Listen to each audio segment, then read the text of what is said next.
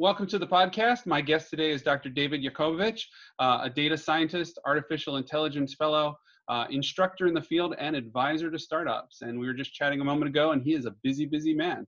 Thanks for being here, and I appreciate you accepting my invitation. Thanks for having me, Frank. AI education is obviously an important part of what you do. Obviously a topic of great personal interest, but it's also one that's generating a lot of interest from people who have not necessarily been in the field. What are you seeing in that space? Are you seeing greater demand, a broader sort of appeal? What kind of people are showing up for these classes? Sure. So you see universities today like Carnegie Mellon now offering AI specializations. There's also high schools in New York and New Jersey starting to prep the future generation for AI. You also see a lot of boot camps through Flatiron School, General Assembly where I teach, and Metis, and they do data science boot camps, but not anyone's teaching AI yet. So I'm actually working on launching an AI boot camp, and I think it's very important for the future generation of researchers to be looking at AI now. Okay, cool. So is that more about the mathematics and the programming elements of AI? Do you touch on the other components of it, like how it interacts with humans or the ethics of it, or what's the sort of the sweet spot of what you teach? A lot of it's the applications. So how to get into neural networks and deep learning without going through a PhD or spending a lot of years. Can we get you up and running in 60 to 100 hours? I definitely think that's possible. But I also agree with your point, Frank, knowing more on the theory and math is important. And I offer other resources for that as well. Oh, awesome. Fantastic. Okay.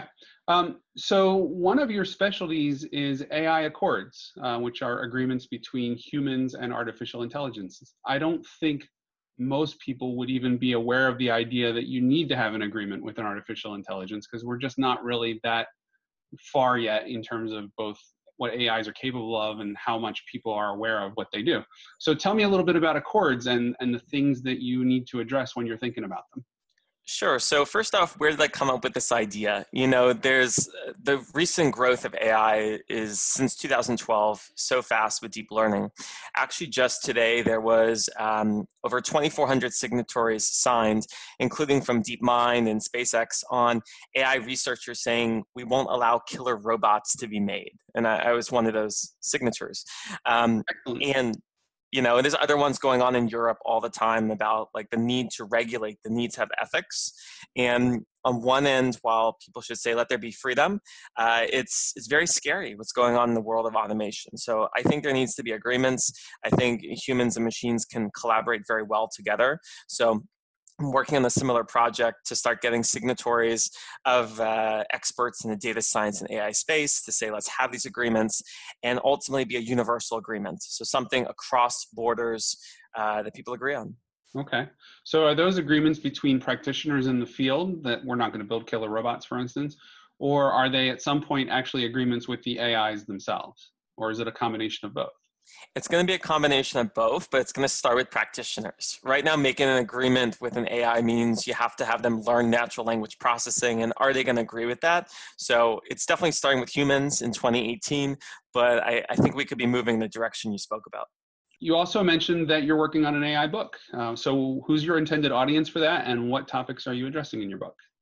Sure. So there's already some great AI books out there on neural networks, on Keras, on TensorFlow, on these major packages, but the applications are quite limited. They're more theoretical. They're more getting started with the program. So I'm actually working on an artificial intelligence applications book. It's going to be partnered with Packet. So they're one of the leading companies with O'Reilly on coming out with books. And it's going to, again, just in alignment with these boot camps, get people running on doing AI applications from day one. So if you don't have the resources to do a boot camp, you'll be able to check out the book. That's looking to come out in 2019. Awesome. Are you on schedule with your writing, or is it one of those things that you fit in between all your other responsibilities?